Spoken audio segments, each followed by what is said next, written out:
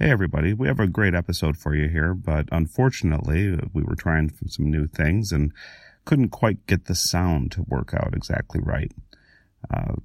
Like I said, we think it's a good episode, so we hope you enjoy it.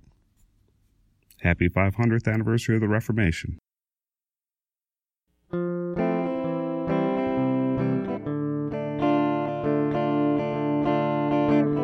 When Martin Luther first posted the 95 Theses on the church door in Wittenberg, he was driven by a deep concern for his congregation. This continued to be the primary driver of everything he did for his entire career as a reformer. Luther's concern for his congregation was expressed in many ways. He wrote sermons for his own congregation. He wrote guidelines for sermons for other pastors. He wrote devotionals. And even when he wrote a theological treatise, his mind wasn't ever very far from the regular folk and what this would mean for them. Today, we'll be looking at how Luther used music. In churchy terms, we call this Luther's hymnody, the body of music that was written by Luther to communicate proper theology to the congregation. I'm Mike Yeagley. And I'm Evan Gertner, and this is Grace on Tap. Grace on Tap is a podcast dedicated to the discussion of the history and the theology of the Lutheran Reformation, all over a nice cold beer. Prost. Prost.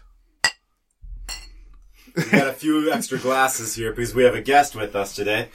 Chris Mowers is here, and we'll speak to his love and care and desire to talk about Lutheran hymnody, but want to place this episode into context. So today's episode is it's going to be released on October 31st, 2017. I hope to be in Wittenberg on October 31st, 2017. But I hope to see you pictures of you in Wittenberg. I hope to be there. So, but it's going to be the 500th anniversary of the 95 Theses. So it'll be, we can say, Happy Reformation Day. Yeah, I wore red today. Oh, perfect. So, which is the liturgical color for Reformation Day. I did not know that. I did not wear red. So today we're going to take a break from Luther's story at the Diet of Worms. And instead, we're going to, in honor of the 500th anniversary of the posting of the 95 Theses, we'll be focusing on this episode on a single subject, which is a little bit different format than what we've done in the past. This is going to be about the one thing that really animated everything, like we said in the opening, animated everything that Luther did, which is the congregation. So to tackle the entire issue of Luther's concern for the congregation and the people that we're hearing God's word, well, that would be too much for one episode. So we're going to limit ourselves to Luther's hymns and liturgy, which were one of his favorite ways to communicate his theology to the common folk. Neither of us really know much about music, although there's a lot of hymns that I enjoy singing and I enjoy celebrating the liturgy of the church, but I don't have the research skills and the love of it that Chris Mowers does. Chris Mowers is one of the members of St. Paul Lutheran Church, and this episode being focused on the laity, we wanted to bring Chris in, and we also, when we get to our beer break, you also hear how this theme of Martin Luther's care for the laity comes to us also in our beer break from the laity. All right. So, Chris, why don't you speak a little bit just to your bona fides? Sure. I'm Chris Mowers. I studied music at Michigan State University, and on top of that, I've spent the past several years on a volunteer basis working with Lutheran musicians and Lutheran choirs, Lutheran instrumental groups, and doing a little bit of composing and arranging myself. A lot of what I've learned and what I'll share with you has come through my studies in the church to prepare for the worship services of the church and the holidays and festivals of the church. You pick up things as you go here, and it's become actually a passion of mine, definitely, this great Lutheran heritage of music. Now, Chris has spent a lot of time digging into, specifically for this episode, he's done a lot of research, and at the moment, I would say he's an expert. Amongst us three, certainly. At least inside this radio. He is our expert. Our local expert on hymnody. So we're thankful. Thank you, Chris, for coming. Absolutely. We really have no clue. Now, when Martin Luther is writing hymns and revising the liturgy, he's not doing so from his position as an academic. He was a professor in Wittenberg, but he's doing this more from his role as a pastor, of a preacher, of someone that is, as he is sharing God's word, looking at the eyes of people and seeing how they are receiving the word he is sharing. So yeah, as we've talked about on this podcast over and over again, is how Luther, his care for his congregation drove him to do pretty much everything. The posting of the 95 Theses was because he was concerned about his congregation. The concern for works and the way works were people trying to justify themselves through works was, based on his own experience and how that played out in his congregation. In his preface to his Latin writings, Luther tells us that he was haunted by the righteousness of God. And this gives us a sense of what his lens into the questions of theology were shaped by. And that is, what does it mean to be perfect as your Heavenly Father is perfect? What shapes our identity? What forms our relationship with God? Now, perfection is how we compare against God's commands. So the Old Testament law. Old Testament law, and just that chief law of love the Lord your God and serve your neighbor. How are you doing with that? And now, Luther's initial schooling was to be a lawyer. A lawyer. Now the thing is that Luther also understood. I mean, he was a professor of biblical of the Bible, and so he understood what Christ told about the law. It's what's in your heart, not just what you do. Yeah, the Sermon on the Mount. He says, if you've heard it said of the law, you shall not murder. But I say to you, anyone who is angry at his brother and calls him a fool is liable to judgment. And you've heard it said, do not commit adultery. But I say to you, anyone who has lust in his heart. And Jesus on that Sermon on the Mount is moving the law just from any outward observance, but to the attitude of the heart. So what's happening, what Luther sees here for the laity is that the more they understand biblical teachings on the law and how the law needs to be approached, the more fearful, the more terrifying it becomes, and the more difficult it becomes. And so he's deeply concerned about this. And the law does not become his salvation. Keeping and observing, being perfect in the law, rather than leading towards his salvation, becomes an unbearable burden for Luther. So that gets us into the whole doctrine of grace. And we have, where we are saved by God's grace through faith. And that is that's the tipping point for Luther. The knowledge of the law leads Luther to seek the gospel. And so now he's got to go out, and he has this great revelation, and he's got to go out and tell the world about it. And he uses all sorts of different ways to do that. So when he sees people in his congregation lining up to view the relics at the castle church to reduce their time in purgatory, or when he sees them traveling to ducal Saxony nearby to buy indulgences, he knows what they're going through. They're trying to relieve their burdens. They're trying to take that weight of perfection that they can't keep off their souls or off the souls of their ones they love, and they're not getting closer to God. And right. So he realizes that the Bible's teaching that we're saved by grace through faith, and so he tries to deliver this good news in something, Mike, you're looking at as a three-pronged strategy. What are those three areas he does? Well, the what I see is the three-pronged strategy is at least in his interface with the laity. Not with pastors, but his interface with... Your first one is dealing with the pastors, though. Well, that's true. So let's just go over these. The three-pronged strategy is sermons, which, and you're right, he's writing sermons for himself, but also, I was thinking of writing sermons for himself, but he also writes sermon outlines for other pastors. Well, so he teaches the priests and the theologians how they should read the Bible. Right. And how they should teach the faith to others. Okay. Number two, he battles with anybody he saw abusing the laity. Absolutely. And then number three, he's going to teach the laity directly. Right. So that's I got actually ahead of my notes. So I was bringing you back. Thank you so much for that. So the three to the laity was the sermons that he gives, and then the devotionals that he writes, and then the third one is hymns. And so that's the three-pronged strategy of the directing his discussion to the academics, attacking those who are abusing the laity. But for today specifically, what does he do with the laity? The sermons, hymns, the devotions, and today the hymns. Yeah. All right, so we got there. Now this brings up why Chris is in the room. He's been patiently saying, "Ooh, soon it's my turn, isn't it?" Now, so our first records of Luther's musical history, where do they come from? So, actually, we have an interesting thing going on in 1505. Luther is a student at the University of Erfurt, and it seems like there's something going on at Erfurt with the way that music is being thought of and used. So can you, who's bringing that? Is there like a ground zero for this energy around music? Well, we're not, I think, sure whether it's coming from the faculty only or from the faculty and the students, but definitely you see some people who would shape Lutheran hymnody in the coming years. Most notably, aside from Luther, Justus Jonas. Jonas, if he hasn't come up on your podcast yet, I'm sure he will. Jonas becomes close to Luther in that he even travels to the Diet of Worms with him, and is a fellow pastor, hymn writer. Yeah, that's a spoiler alert. Sorry. So actually, they just heard that.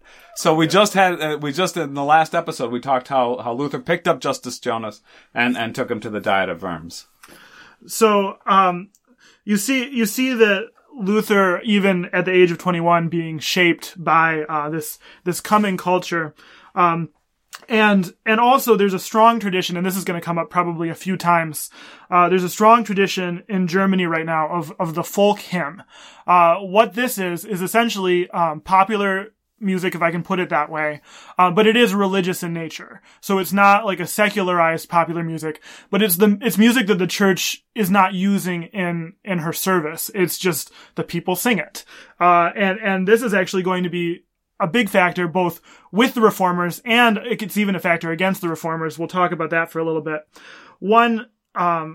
One idea I want to just squash, though, because there are things said about Luther and his contemporaries that are not true in this regard. You hear often that Luther brought in songs from bars. So Chris, that comes from I remember reading this in the Purpose-Driven Life, talking about that freedom that we have to bring the secular world into the church. And it was someplace else that I read it, by a book by Stephen, I forget his name, but he was talking about how the church needs to become contemporary and take the tools of this world and make them sacred by bringing them in the church. And the big justification for why you could do this is because Luther took bar tunes and brought them into the church. And now they're thinking bar tunes. English, we're expecting, they're talking about the pub, but bar tunes means something else than the pub. It does. So it's hard to actually track this down for sure, but the best theory on this, there is a bar form of hymns, and many of our hymns are in bar form. Now, bar, you're not talking about where they're sung. You're talking about music. Exactly. Yes, it's a musical form where, the first line and the second line have the same tune, and a lot of the Luther hymns are that way. So they would call that bar form, and that might have gotten misinterpreted to be bar. Especially by 20th century theologians or book writers that want to find a reason. See, this is why I'm glad we have somebody who knows what they're talking about here. The bar tune is that folk hymn. Now, and as he's doing that, he is bringing the language that the people are using to share their Christian faith outside of the worship service. Absolutely right. Yeah. So he is going to bring a layer of familiarity as he's bringing the people's language into the divine service. Now, so he meets Justus Jonas in Erfurt. They're doing this. They're seeing this kind of role of song to give expression to the piety and devotional life of the people outside of the specific structure of the church. But even before that, he also has the experience of just traveling as a young student, playing his lute and trying to make money as a beggar. He does that in Eisenach. I did not know that. Yeah, so part of the role of the student, the groups of students, they would go house to house and they would sing their song, and you would get paid to have them leave. Or you could pay to give thanks for them. But the idea was the students were expected to go out. This is like the English wassailing tradition. So, yes, yeah. And so Luther is known to have played the lute as a part of that, and in that traveling in Eisenach before he ended up in Erfurt. Okay. So basically, let's take this back here, Chris. So what Luther's got his Augustinian vows in 1505, right? 1505. So now he's not as much the folk hymn in the bar form. Well, I was going to mix things because he was known to go to the bar in Erfurt, and I was going to confuse again by bringing bar and bar. We probably should. We should probably segregate those. We'd call it saloon or something. Yeah, but so public house. Yeah. So in 1505, how does the Augustinian vows start to shape his music then there. Well, Luther takes his vows and becomes an Augustinian monk. He also is becoming a priest and becomes a priest. So, he needs to learn, all of the music that comes with the performance of the Mass at that time. You have antiphons, hymns, responsories, things that would be sung in the daily offices as well as the daily Mass. On top of that, monks often, and Luther was no exception, had to have the entire Psalter memorized. The entire book of Psalms was memorized. How many songs is that? Do you have any idea? Well, the Psalter, the 150 Psalms. They might, they would reference it maybe to the Septuagint. Too. The Psalter. Psalter. Okay. Okay. And this would have been during lunchtime. Every week they would hear all the Psalms. Exactly. Oh, okay. There would be just a series of progression. There's a couple of those psalms that are pretty long. They're quite a few pages long. So as it comes up to your turn to do that, you're gonna put on 6 of them. So Evan, can you handle this one for me? So you do see Luther here stepping now more into the more traditional music of the church at that time, and having to commit himself to learning all of those things to fulfill his duties as a monk and a priest. So 1505, he takes his vows. He learns the songs of the offices of the church, what would be sung at the different prayer services through the day. He commits himself to learning the chants of the Mass. And now, 1513 to 1518, he is living in Wittenberg as an Augustinian monk, and he's also a professor. And so what happens there in Wittenberg? So one thing that I learned in reading Dr. Lever, who is one of the sources of a lot of my material here, is that we find Luther preaching on the songs of Scripture, Old Testament, New Testament, the Book of Psalms, of course. I was unable to really see if there was anything notable in there, and certainly probably those. Some of those lectures might be findable. I couldn't really find much. But I think the fact that he's going to be preaching and teaching on the songs of the church brings into that idea that for him, life in the church is never just an act of performance. It has a theology behind it. So as he's preaching and teaching the songs of Miriam or the Song of Miriam or Song of Hannah or the Benedictus, any of these songs of the scriptures, as he's preaching them, he's getting a scriptural foundation as well. Right. And there's a great tradition of song in Scripture, and song often coming from people that might be analogous to the laity in the church of today. It wasn't just the clergy. It wasn't just, the priests in the tabernacle singing these songs. These were, the people of God in all forms. Yeah, so if you place the context of Miriam singing the celebration song after crossing the Red Sea, she's not Aaron, she's not a priest. She's someone that has looked at what God has done and is singing a song of praise. You have, Samuel's mother, thankful that she's been given a child. These songs that are placed in the voice of the laity start, I think, to naturally influence Luther's expectation that the laity are going to have a voice. As we think about his letter to the Christian nobility, that confidence he has as he studies the scripture and the songs of the church. He says, these are sung by people. They're not sung by just some statue or marble statue of someone who's perfect in the past. These were real people. Or even Moses. This is Miriam, like you said. This isn't Moses. This isn't the leader. This isn't the equivalent of the Pope. This is the equivalent of somebody in the laity, and a woman at that. Yeah. So yeah, absolutely. You get that. You sort of see that Luther may have been picking up on that. And his doctrine, we talked a lot about equality, and that's how the hymns pull into that. That identity in our baptism. Now, 1513 to 1518, he's preaching and he's teaching on the songs. Do we have any record he's writing songs yet? No. The first song we see is in 1523. So not until after the posting of the 95 Theses. After the Diet of Worms, after the escape to the castle of Wartburg, and then he preaches the Invocavit sermons, and there he starts to really, when he comes down from the Wartburg, and he is seeing the effects of the Reformation on the people, as Karlstadt does it wrong. Yeah. He's now like, all right, time to really be a pastor. So what was that first song again? So the first one is kind of interesting because it's one that most are not familiar with. It's not in our hymnal. It's called, in English, A New Song Here Shall Be Begun. It's actually a ballad, a very long ballad. So it's in this historical ballad format where it's telling a story of a thing that had happened. And what had happened in this particular case was two students of Luther were in Brussels, and were burned at the stake for heresy. This is the first hymn that he writes, is to tell this story. Okay. And so this first song that Luther writes, that it's almost like a poetic song, a ballad, is It almost sounds like propaganda, right? Is this sort of like time to get the message out? Yeah. And part of what is happening is, as you were looking at this, there was this question: had these followers of Luther in Brussels recanted at the stake? Yes, so this was the thing that was being spread. The word that was being spread was that as they were being burned, that they had recanted, that they had taken back, the gospel.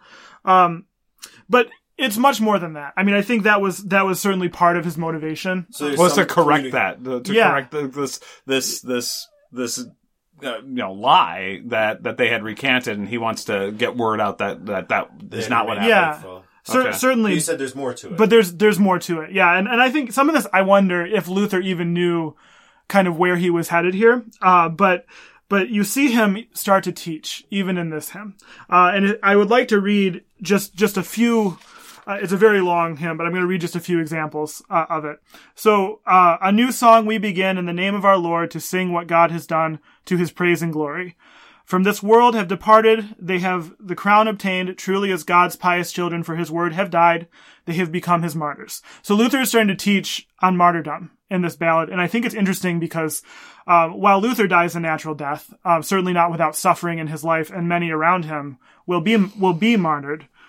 So in the part of the song when they're talking about sort of the charges being read against these two young men, the worst error was this: one must believe in God alone. Man deceives and disassembles ever, but should trust nothing else. For this they must be burnt.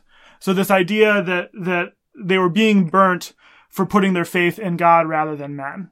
And you see Luther there already. I mean, we're 1523 here, but he's already really starting to, after Worms drive this through in the... Why were these guys killed? It's because they declared that faith was in God alone. Well, this was 1523, so this was after the Diet of Worms. Sure. And like you said, this was after the Wartburg and after this is like peasant revolt. Peasants' right? revolt is 1524 to 1525. You got 1522, 1523, the Knights. So we haven't talked about this in the podcast yet. No, so. but in 1523, Brussels is not a strong Protestant area. It's actually one of the areas where Charles V has the greatest strength. Okay. And when Oleander went around to share the charges, Yeah. and when John Eck went around to share the charges against Luther, they went to Brussels first to make it easy, right?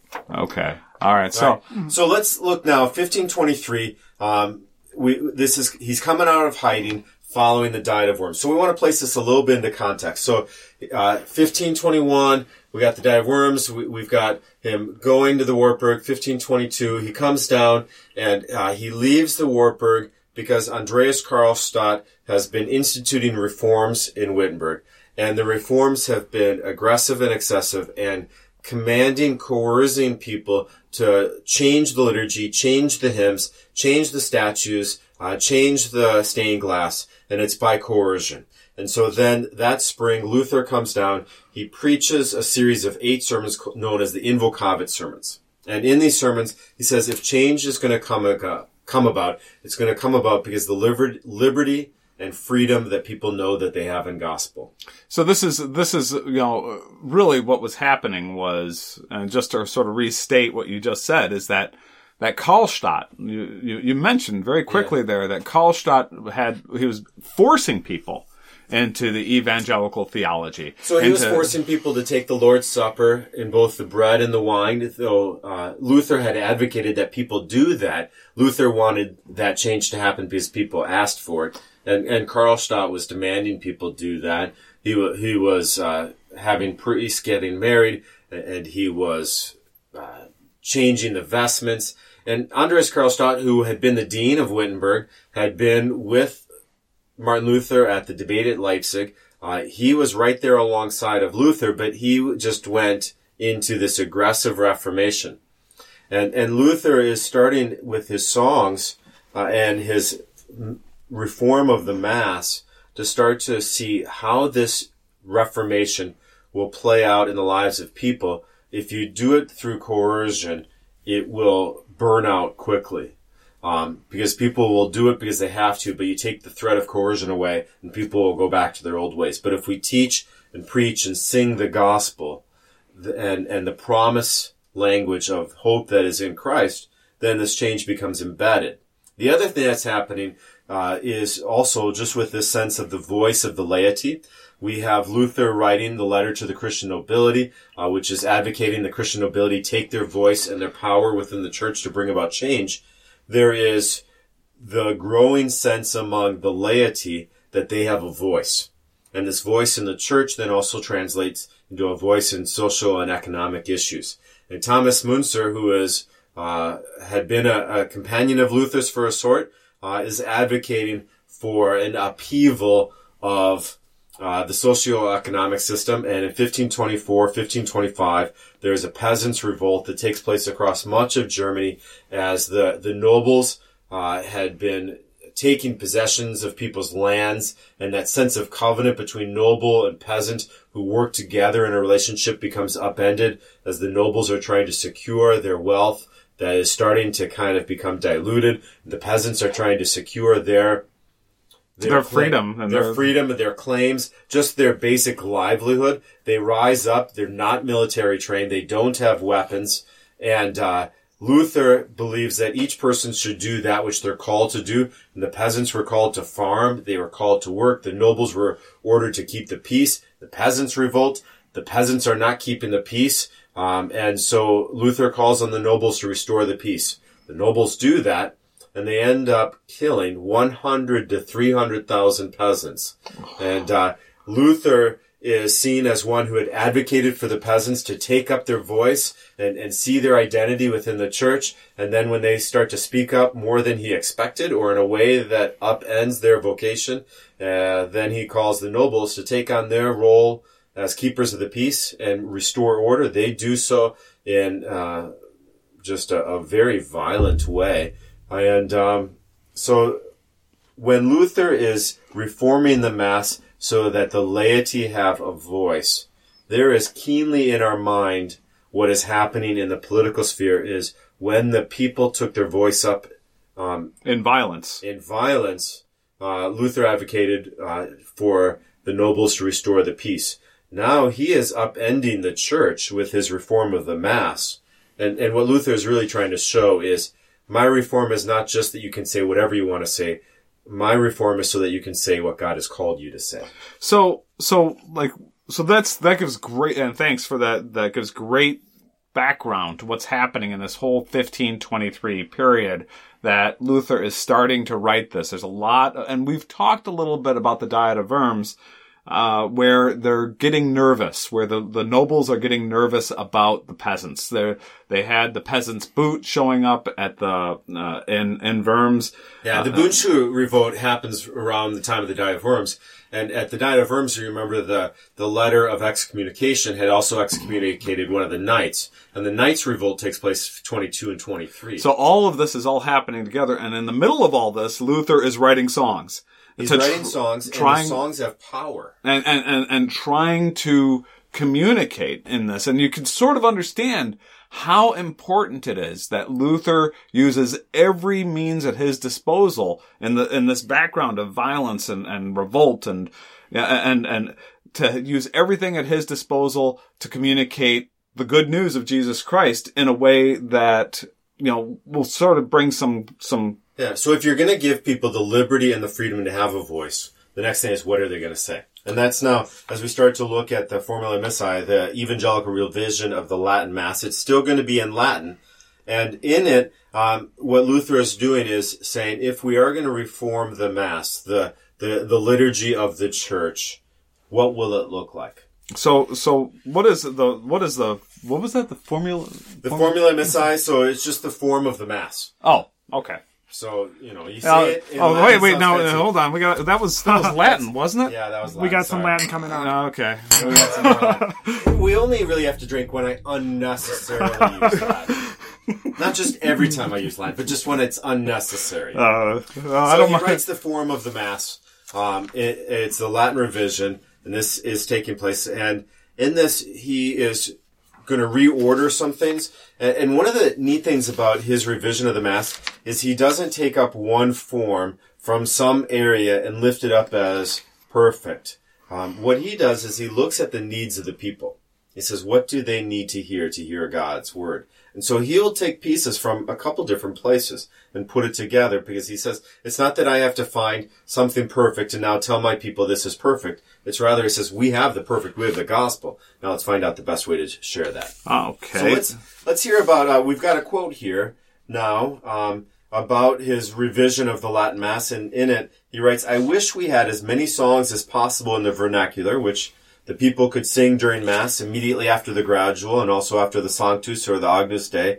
For who doubts that originally all the people say these which now only the choir sings? Now, one of the things that we have to sort of remember, I think everybody, most of the folks who are listening to this know that at this period, the Latin Mass, the Roman Catholic Mass was fully in Latin. Fully in Latin, yeah. And the creed could be in the language of the people. So the creed could be in the language of the people. So when Luther says, I wish everything was in the vernacular, he's saying, I wish everything was in a language that the folks could understand. Right? That's basically what he's getting at here, including the songs. And not only in the vernacular as in speaking of what language it is, but that it was in the voices of the people. And the common language and what the Well, not even common, but just in the voices of the people who are in the nave of the church, the pews, instead of just the choir. He's concerned that the celebration of the Mass has become an action of the professional choir rather than of the vernacular. And when he's speaking of vernacular with his revision of the Latin Mass, he's not only talking about German or Latin, he's talking about who's saying it. So let me, and this is that something you deal with today? Because I know, Well, I deal with it in this way, is who should sing in church? And even, today someone was joking about, oh, you wouldn't want me singing, Pastor. And because they have this concern that they don't have a professional enough voice. And the question is, who has the authority to sing the songs of the church? Is it the professional that knows all the names of the notes and everything like that, or is it the baptized? And Luther's making the point that if we're going to revise the Mass, we need to give the people that sense of authority, that they are a part of this. Okay. What do you think of that, Chris? Of that sense of shame that some people have about singing? That's absolutely right. And we see both from the words of Scripture, like in Colossians, as well as the Reformers and others throughout time, that the act of singing writes this stuff on our heart through the power of the Word of God. We prepare ourselves for future trials, temptations. We grow in our faith when we sing these words. And I think that Luther and his contemporaries there. There's not a footnote in the Scriptures. We sing psalms, hymns, and spiritual songs on key. Right. I'm sure that would be appreciated, but it's not a requirement. Absolutely. That's right. And in fact, as I've heard some of the Sephardic chanting, have you heard some of that from Spain and others? Sure, yeah. It is Byzantine chant too, and all that. Byzantine chant. It is nothing like kind of wild. It is kind of wild. Well, let's look at now. No, actually, I think somebody threw out a word, the gradual. Yeah, so we were talking earlier about the pieces that Luther was hoping people would sing, and one of the things that came up was the gradual. Why don't you speak about that? So the gradual is this little piece of usually psalm, could be other text of scripture, and traditionally chanted. It would fall somewhere in the readings. Throughout the history of the church, there have been a different number of readings read around the gospel. Today, most churches are using an Old Testament, an epistle, and a New Testament, or in a gospel, but that hasn't always been the case. So where the gradual has fallen in that group has changed a little bit. Today, it falls typically between the Old Testament and the epistle. And where that actually, it's a Latin word, and it refers to the gradus, which is, if you picture yourself in a medieval church, you've got the nave where the pews are, and then up front you have a sanctuary, typically elevated, and there will be steps. So the gradus is actually the steps, and think about like the word gradient. That's what it's getting at. So along, as liturgy was developing, there came this practice whenever there's motion, particularly among the clergy, because they're reading these readings from different areas in the sanctuary. It's traveling music. It's pious traveling music. Exactly. So the Gradus became this thing that would be sung, from the step.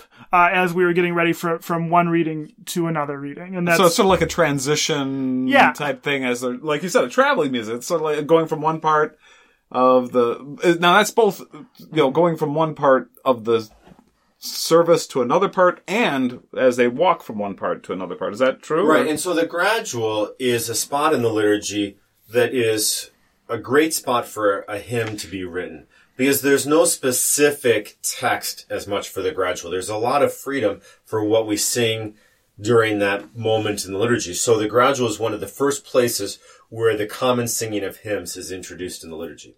That's right. And so Luther essentially says, why don't we take this spot where we're singing a psalm or something, and let's put something here in German that the people can sing. He sees this as a moment and an opportunity and an innovation to the Mass, but a good innovation, one that puts the word of God in the language of the people for them to commit to their hearts. Okay. So now what happens next in 1523? What's the, was that the only song he wrote in 1523? Well, not only is it a song, but he writes and revises the whole Latin Mass. And so there is just that question of, what is the introit going to sound like? What's the Kyrie and eleison going to sound like? What's the Gloria? And so he's got the Latin text, the tune, and then the ordering of where these are. But then in 1523, he also, he writes a hymn book. That's right. So we have the first Lutheran hymn book published in 1523. In English, it would be called the 8 Song Book. I'm going to guess there were 8 songs in it. There were 8 songs. Yeah, that's right. And did Luther write all these 8 songs? No, Luther wrote 4. Paul Spiratus, another Lutheran pastor who I believe was martyred in Moravia or Bohemia, somewhere east, wrote 3 of them. And then there's one that's sort of disputed. It could definitely be Justus Jonas, but we're not sure. No, I bet the 8, that was the only vernacular or the only songbook that was sort of like the Beatles of that era, right? Was that? Well, this is the first time that we know of that hymns were sort of bundled and distributed. All the folk hymn tradition had been passed on, originally, of course, orally, and then with the printing press, some of that may have come about, but this is sort of, I don't want to call it a commercial venture because no one was making money, but it was a production, right? I mean, these things were being spread. They were printed on broadsides, which are these big paper sheets, and then just folded and passed around. And that allowed this rapid distribution. Plus the people loved to sing. Like, this is something that the people had been denied.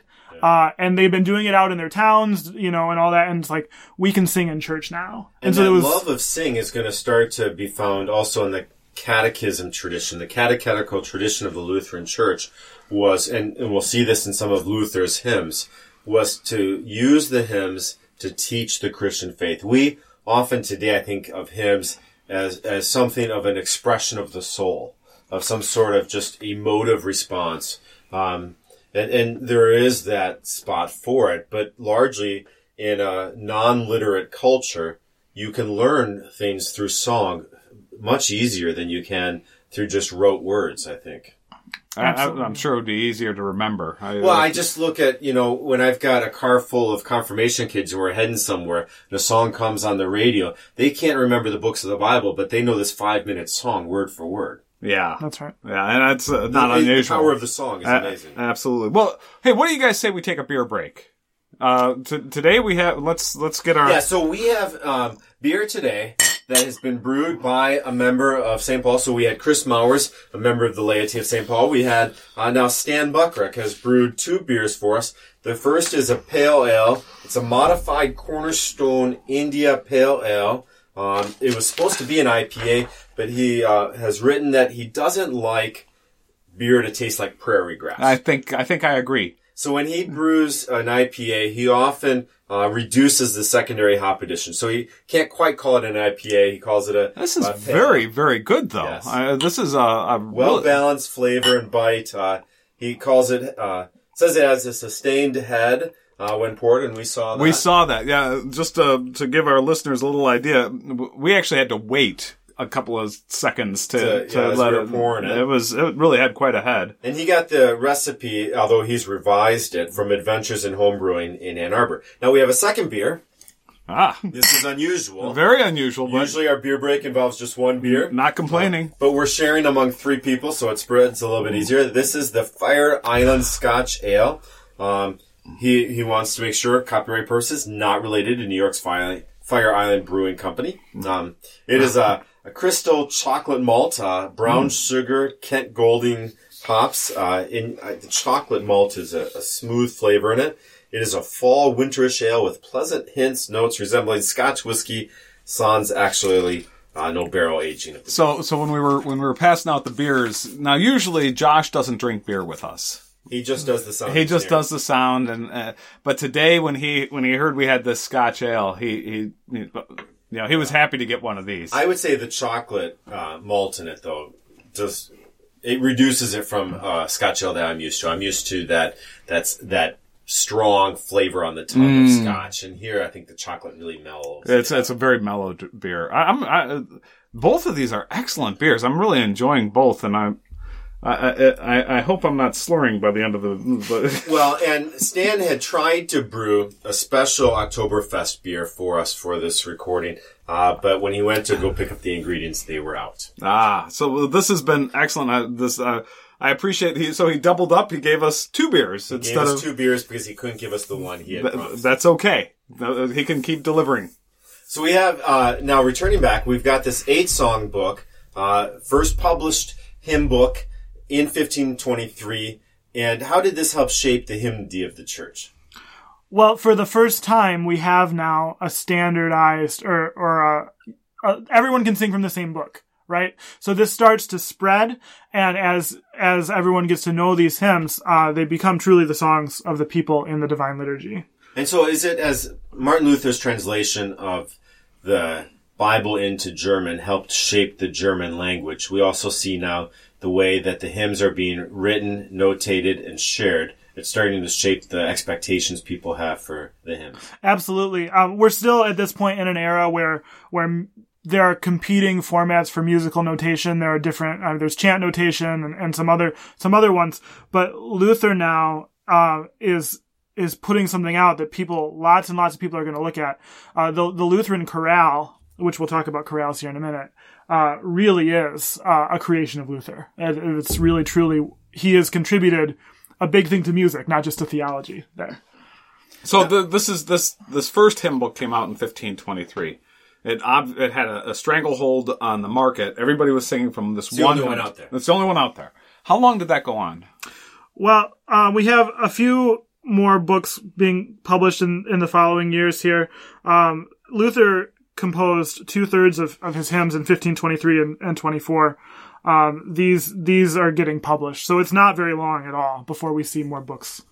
More books being published. And now Luther works alongside Johann Walter to publish the Geistliche Gesangbuchlein, a spiritual hymn booklet, and in it is a collection of polyphonic motets meant for the choir. What is that? Well, let's first talk about he's writing for the choir. We've got this great expression in this podcast about how he's writing for the laity. And here he writes a book for the choir. And it brings up how he introduced change was to give it to the choir, but not have it always stay in the possession of the choir. He wanted things to be able to move from the choir to the laity. But let's talk about this now. That's right, and I have some samples here. I'd like to walk us through kind of where we were, and then what the chorale was, and then what the motet was. Okay. So first, this is an example of this is a sequence which would be kind of like a gradual, sort of in that same era.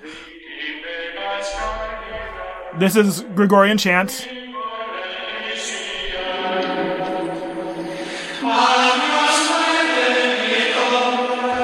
Okay. And that would be monophonic. So if you think about polyphonic as being many sounds. So that monophonic was everyone was on the same note moving at the same time.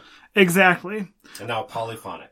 And so now when we have actually in between there is is the hymn, the chorale. The chorale is homophonic. So while now we'll have harmonies, that is people singing different pitches at the same time, for the most part, they're moving together. So if you think about how you sing a hymn, there are typically 4 parts, but everyone moves more or less together, changing pitches at the same time. Do you have an example of that one? I have a great example of that one. Now, this is a little bit later than Luther, but it is the Queen of the Chorales from 1599.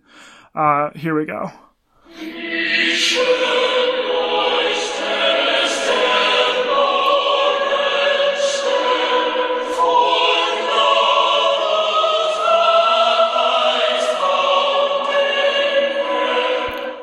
So you can hear in that, you have now the beautiful harmonies, but people are more or less moving together. So that would be something, the choir obviously would learn that rather quickly. It's less difficult than what they had been doing.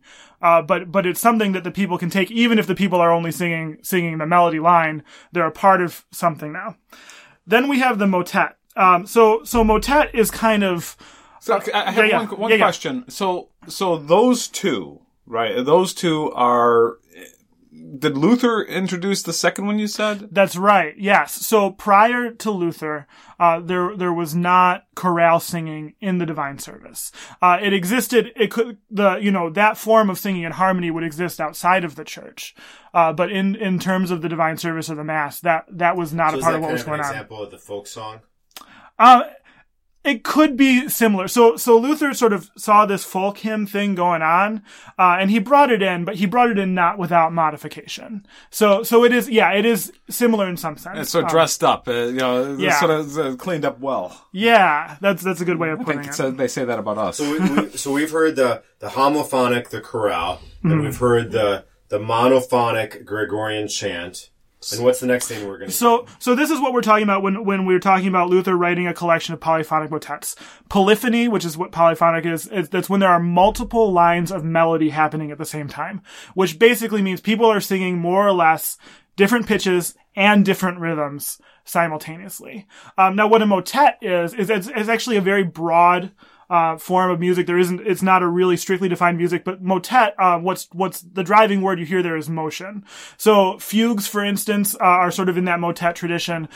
They can be fast, they can be slow, but it's a vocal composition, typically in polyphony. The one I chose is actually on the same tune that we just heard there, the Morgenstern tune. And this is by a composer named Michael Praetorius, who wrote around the turn of the 16th, 17th century. And you can hear actually in this one, from his Mass for Christmas morning, how a congregation could learn the hymn from this motet. So it's going to start out more or less in motet form, moving around and lots of different stuff going on, but you'll hear it kind of solidify. So here this is.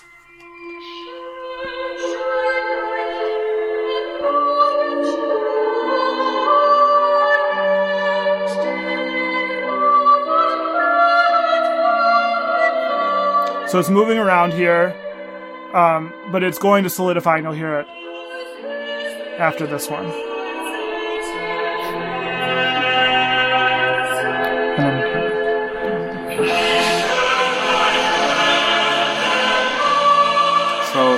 That's where it comes together. Exactly. So this is almost, for me, theologically, a sense of how we're coming from all of our various lives. We each have our own voices, and then we come into something that is unified. Yeah. Is he doing that with a theological mind, or is it just that he likes the artistry of it? I'm not sure. That's a good question. Yeah. But certainly, I think that could be read there. That we have in music, when you do have the choir, you still keep the choir, and the choir now can serve the congregation by providing something that's beautiful and by teaching and leading the congregation. Yeah, so Luther is writing these hymns and these motets in a time when there had been exclusively the use of a choir for the divine services. And now he is trying to get the congregation to sing, and this, where we heard the polyphonic bringing together by Michael Praetorius, you hear a talented set of singers. They're singing in different pitches and different melodies, and then you hear the congregation be able to come together. And this is, I think, one of the ways that Luther is able to see how the laity and the clergy could work together too. Now, those songs that we listened to just now, were those Latin? Were they German? Were they, what was happening there in Germany in 1524, 25, that time frame? Were they transitioned over to the German? Sure. So the very first one we heard, that's Christians to the Paschal Victim in English. That was in Latin. That was a Latin sequence that goes back well before the Reformation. Though the Lutherans retained that one as one of 3 sequences that they actually kept around even after Rome ditched their sequences. The other ones were in German, and those are coming from, the hymn composed in 1599, Pretorius Mass for Christmas Morning, a while after that, in the early 17th century. Those are German. So alongside this publication with Johann Walter of the Geistliche Gesangbuchlein in 1523, 1524, where there is the choirs teaching hymns to the congregations and the congregations singing together, there is then as well composing of hymns for the chief parts of the small catechism to aid in its teaching. And he's going to be writing these hymns for the small catechism throughout the late 1520s, 1530s, finishing in 1541. And I know I had a member of my congregation back in Niagara Falls, and she said that we had to learn every single one of Luther's catechetical hymns. And they're not short. No. Luther hymns are never short. Luther's hymns are never short. They're 15, 17 verses long. But when he writes these hymns for the catechism, it becomes a way that you not only learn the 10 Commandments, but he places them inside of the role of teaching. And this just puts into context, what was Luther's goal in these reforms? Wasn't to change and introduce a bass guitar and a high snare or something like that. He is doing it because he wants to teach the people. And we introduced this podcast by saying Luther's doing these reforms because he cares about the congregation. So the most famous song. A mighty fortress is our God. I'm glad you sang that instead of me. So a mighty fortress. This is Luther's most famous song. We just sang it today in church. We did with our VBS band. That's right, sort of a modern version, the kids' version. But it's still, that's a very, very famous song. And it's actually, I think, even the Catholic Church has it in their hymnody. They sure do. And so, when was that? Was that the same time frame? So, it's hard to know for sure, but 1527 seems to be the most likely date. And he was really epitomizing his experience in that hymn. He took the 46th Psalm. Certainly, a mighty fortress is our God is a reference to the opening of the 46th Psalm. But, oftentimes it is referred to as a Psalm paraphrase. But if you read the hymn, it's not a line for line kind of Psalm paraphrase sort of hymn. It really is Luther taking this idea of God being a mighty fortress. And then now what does that mean for us? And now the hymn, it comes in 2 versions in hymnals. The TLH Lutheran hymnal had it in the same version that was around for a long time, a rhythmic version. And then we had introduced with the Lutheran Book of Worship, then in Lutheran Worship, and now Lutheran Service Book includes both the rhythmic and the iso-rhythmic. And the iso-rhythmic, which is the one that a lot of people like today because it's a little bit more in a traditional singing version. And this is Beethoven's? Bach, actually. Bach. Yeah, it was Bach. Yes. So this is pretty typical of Luther hymns. He wrote prolifically and quickly. Also, the style back then was a little different. So you have a lot of composers in the coming centuries that will pick up Luther hymns or other hymns of the Reformers and sort of make them a little bit more balanced, a little bit more harmonically interesting. I have actually examples of this.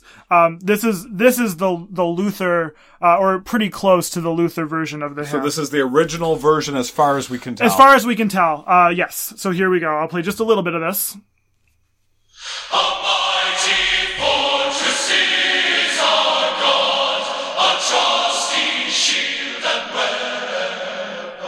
So you can hear there, certainly this particular rendition is very spirited and rhythmically very interesting. But I'll tell you, it's, for the person in the pew, a little awkward to sing. We're mostly used to singing things that are metered in 3 or metered in 4. And this is kind of all over the place. There's no real meter. So it's, there's no bar lines. There's no bar lines. It's sort of, you can actually see sort of a transitional moment here between chant and then what we think of today as hymnody. It's kind of in the middle there. So Mighty Fortress is Our God, that rhythmic version that we just heard right there is this transition between Gregorian chant and congregational singing with a very metered 4x4. Yeah, it sort of splits the difference. That's right. And Luther, one of the nice things about that format though is I think the text in those hymns that are written that way can really speak. You hear the notes are emphasized for the words rather than the words being emphasized wherever they can. Exactly. But you do have composers like Bach coming along and saying, we love you, Dr. Luther, but your hymn is hard to sing. And making it a little bit more harmonically interesting as well. Just play a snippet of this. This is not exactly the Bach setting, but it's pretty close. And definitely the melody is the Bach.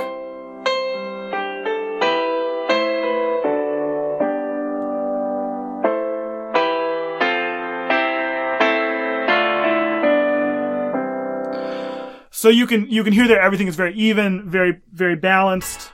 That's an easier one for the congregation to learn. And that's the one we end up usually singing. Yeah, that's the one I prefer. Just as I like the one that's the first one we heard. That's sort of like a rock and roll one. Well, I like the syncopation of it. Along with the Mighty Fortress is Our God, which is 1527. Before that, around 1526, we have then the German Mass, right?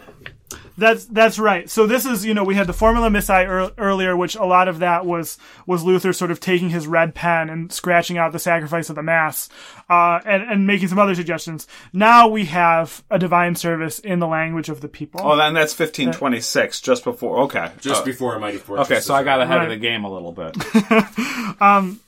Well, we're not quite sure about the dating of A Mighty Fortress, so maybe not. But we have now, this is kind of an interesting thing. The Kyrie, the Lord have mercy, still being sung in the Greek. People knew that one. That was one actually that whether they were singing or whether they were hearing it, there's not a lot of words there. They knew Kyrie eleison. So they actually retained that in Greek. As well as the Gloria and Excelsis Deo, the glory to the Father, or, glory to God in the highest, excuse me. People actually knew that one in the Latin, especially in the cities. So a lot of times they would keep that one in Latin too. But the rest of it went to German. So basically he made the decision on what was going to stay in Latin based on what the people understood. Yeah. If the people know it and they know what it means, let's preserve the heritage of the church. But where it becomes an obstacle to the people receiving the gospel, let's put this in their language so that they can know it and understand it.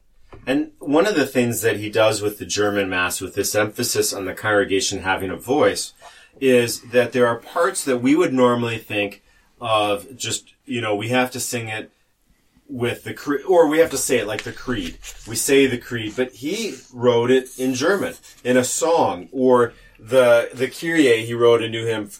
We got a hymn for that, or Isaiah Mighty Seer. We've got these hymns that he writes for the liturgy. Now, Divine Service Setting 5 in the Lutheran Service Book is the German Mass version with a little bit of revision. And he changes some orders. One of the interesting things about this, Mike, the German Mass, he would have an exhortation to the communicants, a sermon about the Lord's Supper. Even after the regular sermon that would have been on the gospel, there'd be a sermon to the communicants about what is happening here at the Lord's Supper. There would be a consecration of the bread. The body of Christ would be elevated and distributed, and the people would sing the Sanctus. Then there would be the consecration of the wine, a distribution then of the blood of Christ, and while that was happening, people would again sing the Sanctus. And so there would be this, when I say the words of institution, it's a big whole package. I do it all at once. Yeah. Then we distribute the bread, then we distribute the wine all together. And here it would be different, he had suggested in the German Mass. So there would be the consecration of the bread, distribution of the bread, then we'd all go back, and we'd do the consecration of the wine, and then a distribution of the wine. Wow. Yeah. So I guess the out of all of that there are two things that really jumped out at me there. The first one was, of course, what you just said, which is, boy, that seems like that's going to take a lot of time. But that's logistics. Yeah, but that's the second thing that really jumped out at me was they gave this little mini sermon. You said, yeah, an exhortation to the communicants. Before the Lord's Supper. Basically to explain communion and what was happening and that this is truly Christ's body and that sort of thing, because it's given for us Christians to eat and to drink for the forgiveness of our sins. Yeah. And so he's using the divine service as a regular opportunity to teach and say, this is what this is. Okay. Now receive it. one of the other really notable things about the German Mass here was that those settings of the liturgy ordinary were set in hymns. So now where we had the hymns, let's first the ordinary. So the liturgy has pieces that are called the ordinary, and it has pieces called the propers. The ordinaries are those things that ordinarily stay the same. Oh, okay. And then the propers are those things that are proper to that day of the church year. So the epistle reading is an example of a proper, because it changes depending on what day of the church year it is. But the Apostles' Creed is an ordinary, because it is ordinarily the same text, no matter what day of the church year it is. Yeah, that is terminology. Okay, that is brand new for me. I should have explained that. Yes. Thank you. So there's the ordinaries. What happens? Which you see even going back before Luther, you see a lot of the musical work being done on the ordinary because it's done daily or weekly or what. So it's, the propers change, the ordinary stays the same. So a lot of these great settings, like when you go listen to one of the masses by Bach or something like that, a lot of that work is done on the ordinaries, the Kyrie, the Gloria, the Creed, the Agnus Dei, because it can be Sanctus. used at other parts. Then. Exactly. And that was really a lot of the artistry went into those elements. But so he set those in hymns. When they were using the Formula Missae, they were still using whatever they had been using in terms of chant tones and things like that. Now this is like, let's have the people sing these words.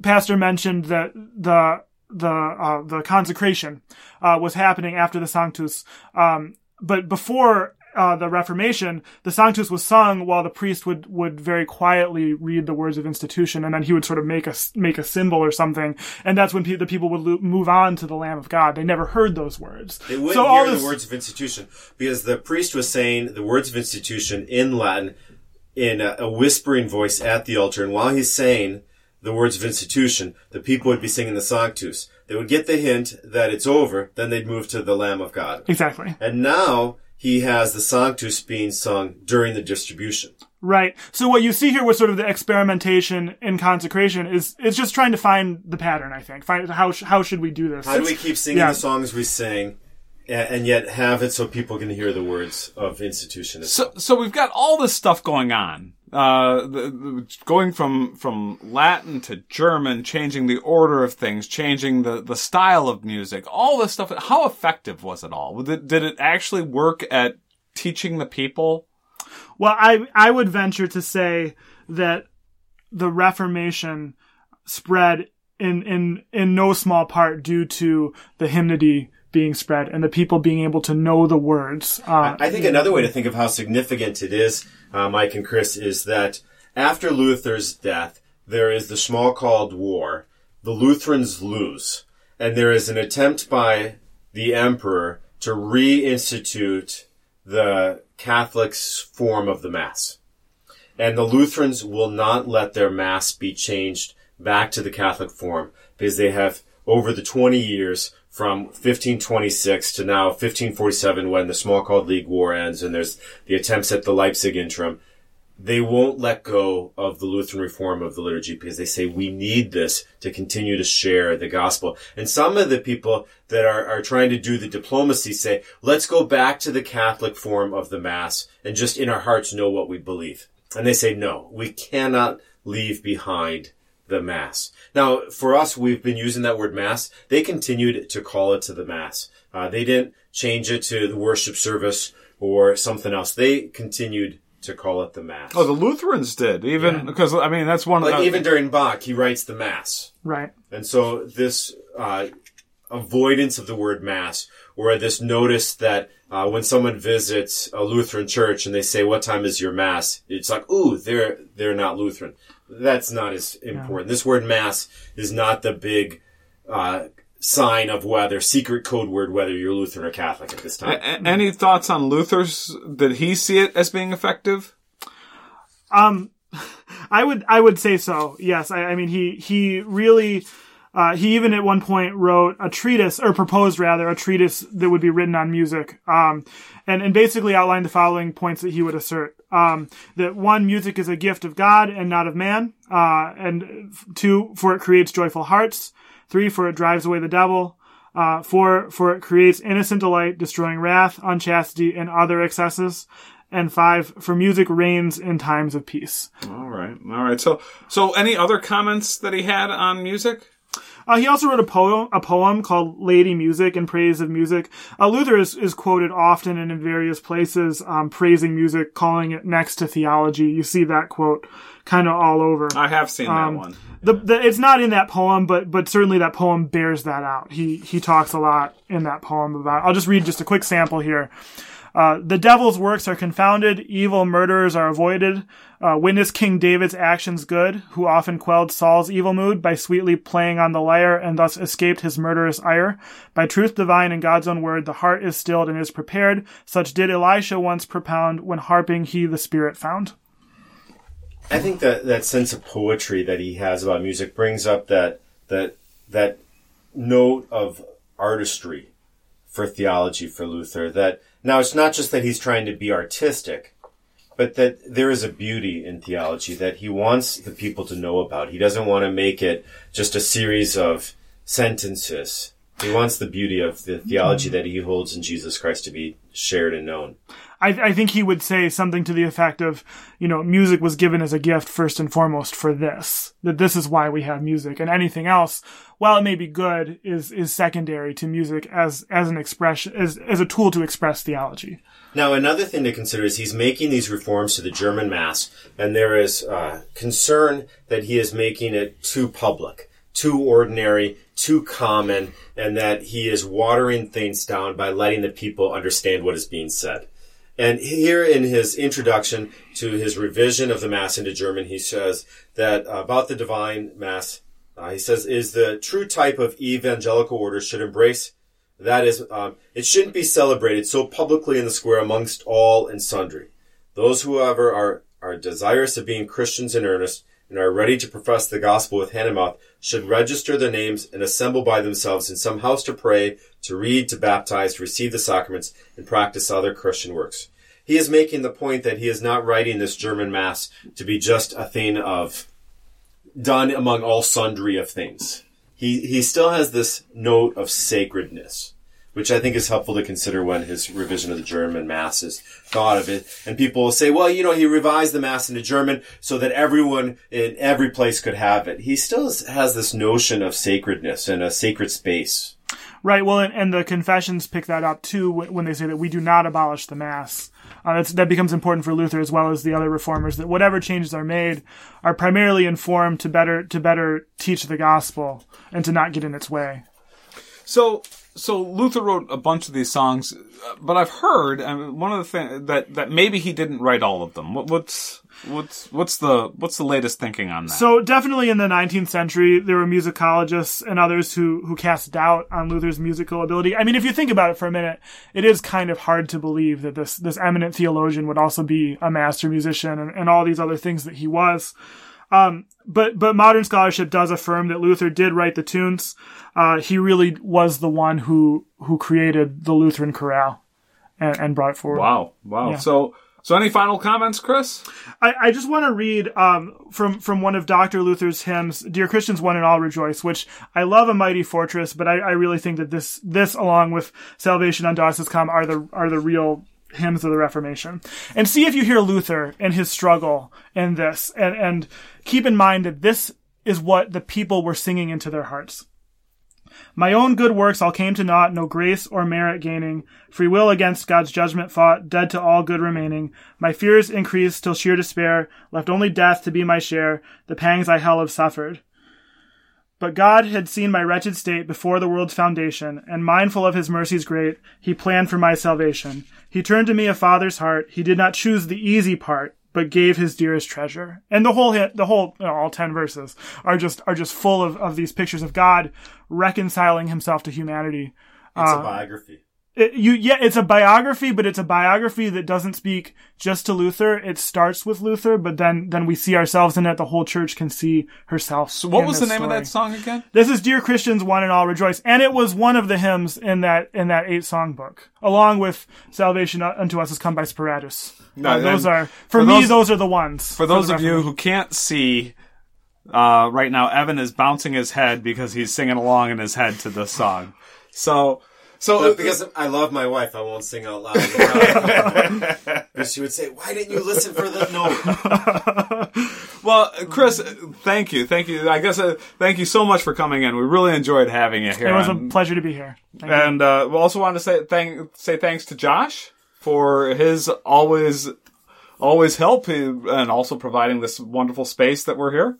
And also a special thanks back to our beer break for Stan Buckrick and the beer he brewed for us today. Thank you, Stan. And also thank you to St. Paul Lutheran Church in Hamburg, Michigan. Why don't you speak to some of the resources that you used in developing this? So Luther's Works, of course, it's volume 53 has the hymns as well as a lot of the liturgical reforms. I also pulled a lot from Dr. Robin Lever. Robin Lever is a musical scholar in England. He is actually an Anglican, but is. We'll let that go. There's a lot of unity. He's an expert on both Luther as well as Bach. He has some fantastic work about Johann Sebastian Bach as well. The works I consulted for him: Luther's Liturgical Music, a study of the use of the hymn in 2 liturgical traditions, and another one, a new one that just came out this year that I'm in the middle of and love: The Whole Church Sings, Congregational Singing in Luther's Wittenberg. He published that for the 500th anniversary. It's really great so far. And we'll have notes about these resources on the blog posting related to this episode. If you want to contact us, you can shoot us an email at graceontap.podcast@gmail.com. Let us know if you'd like to host a road trip. We'd love to come out and have a beer with you. A road trip is where we go to a brewery near you. You bring your men's group or women's group or some friends, and we share some beer and share some discussion of theology. You can also catch us on graceontap-podcast.com. Or on Facebook at Grace on Tap, and make sure you look at the one that says podcast. Mm-hmm. And then any reviews you can provide on iTunes help other people to find us and understand whether it's a podcast they want to listen to. Very good. Well, thank you, guys. Prost.